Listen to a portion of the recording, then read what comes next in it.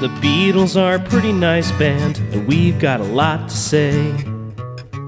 The Beatles are a pretty nice band, talk about them day after day.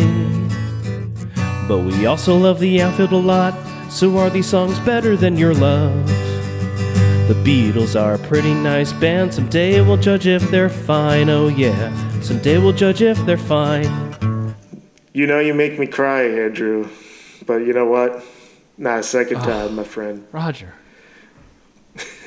Yeah, what are you going to do? This is the Aeolian Cadence song.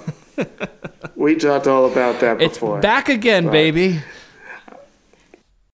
Yeah. I really like this one. This was stuck in my head all weekend. This is a fool me once, shame on you, fool me twice, shame on me deal. We've all been there, or at least I've been. And I like Ringo's drum fills here. Maybe they're basic, like George's guitar back in Homey type, but like I said, I'm a basic boy.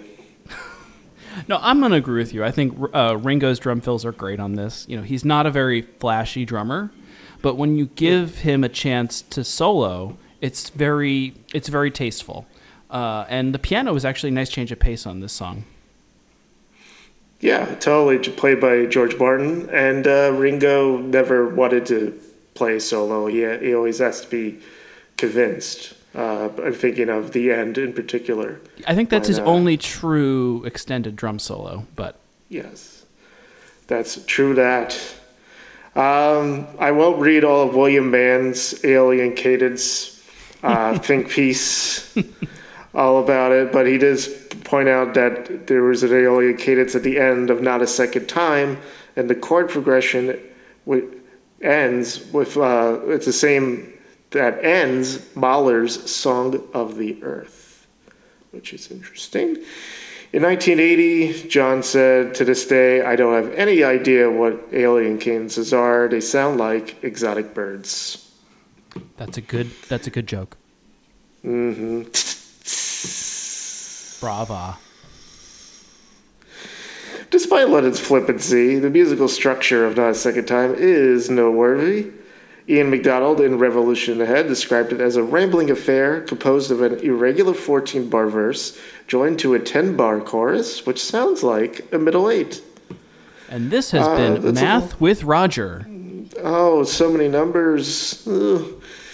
Lennon intended to write his lyrics first, then fill chords and melody around the words. While the results here are certainly interesting, the out-of-time introduction, barely audible bass, and George Martin's rudimentary grand piano solo suggests it was regarded as little more than a filler track. That's according to Beatles' Bible. I don't agree with that necessarily. This was the first Beatles recording not to feature George Harrison. The only instrumentation was acoustic rhythm guitar, bass, drums, and the piano. What do you think George was doing that he couldn't show up at this session? He was in his "Don't Bother Me" mood. Yeah, that's probably true. Don't bother me. Don't bother me. I sound like Dylan. Stephen King makes reference to Not a Second Time in Dr. Sleep, the 2013 sequel to The Shining.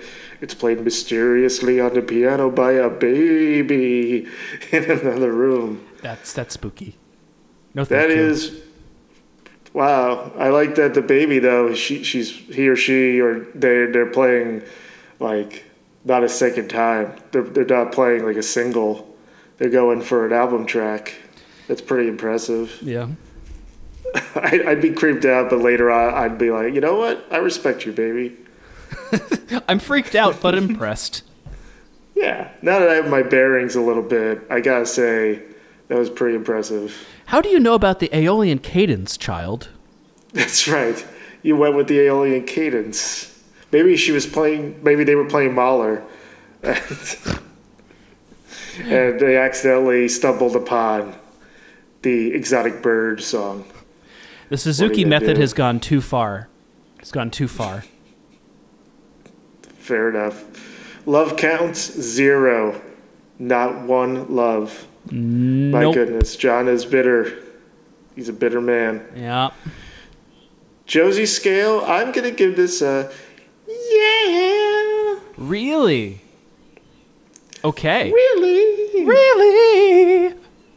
All right. Well, I'm going to disagree with you and give You this one son a of a Josie. bitch. I'm sorry. Yeah, Oh. just It's okay. It's quite all right. you're not going to get a Josie Okay, a second time. That's Sorry. right. Well, look, if I would creepily play any song on the piano, a second time would be one possibility. I do like the song a lot. And like you said, I like the piano part. The Beatles are a pretty nice band, talk about 'em day after day. But we also love the outfield a lot, so are these songs better than your love? The Beatles are a pretty nice band, someday we'll judge if they're fine, oh yeah. Someday we'll judge if they're fine.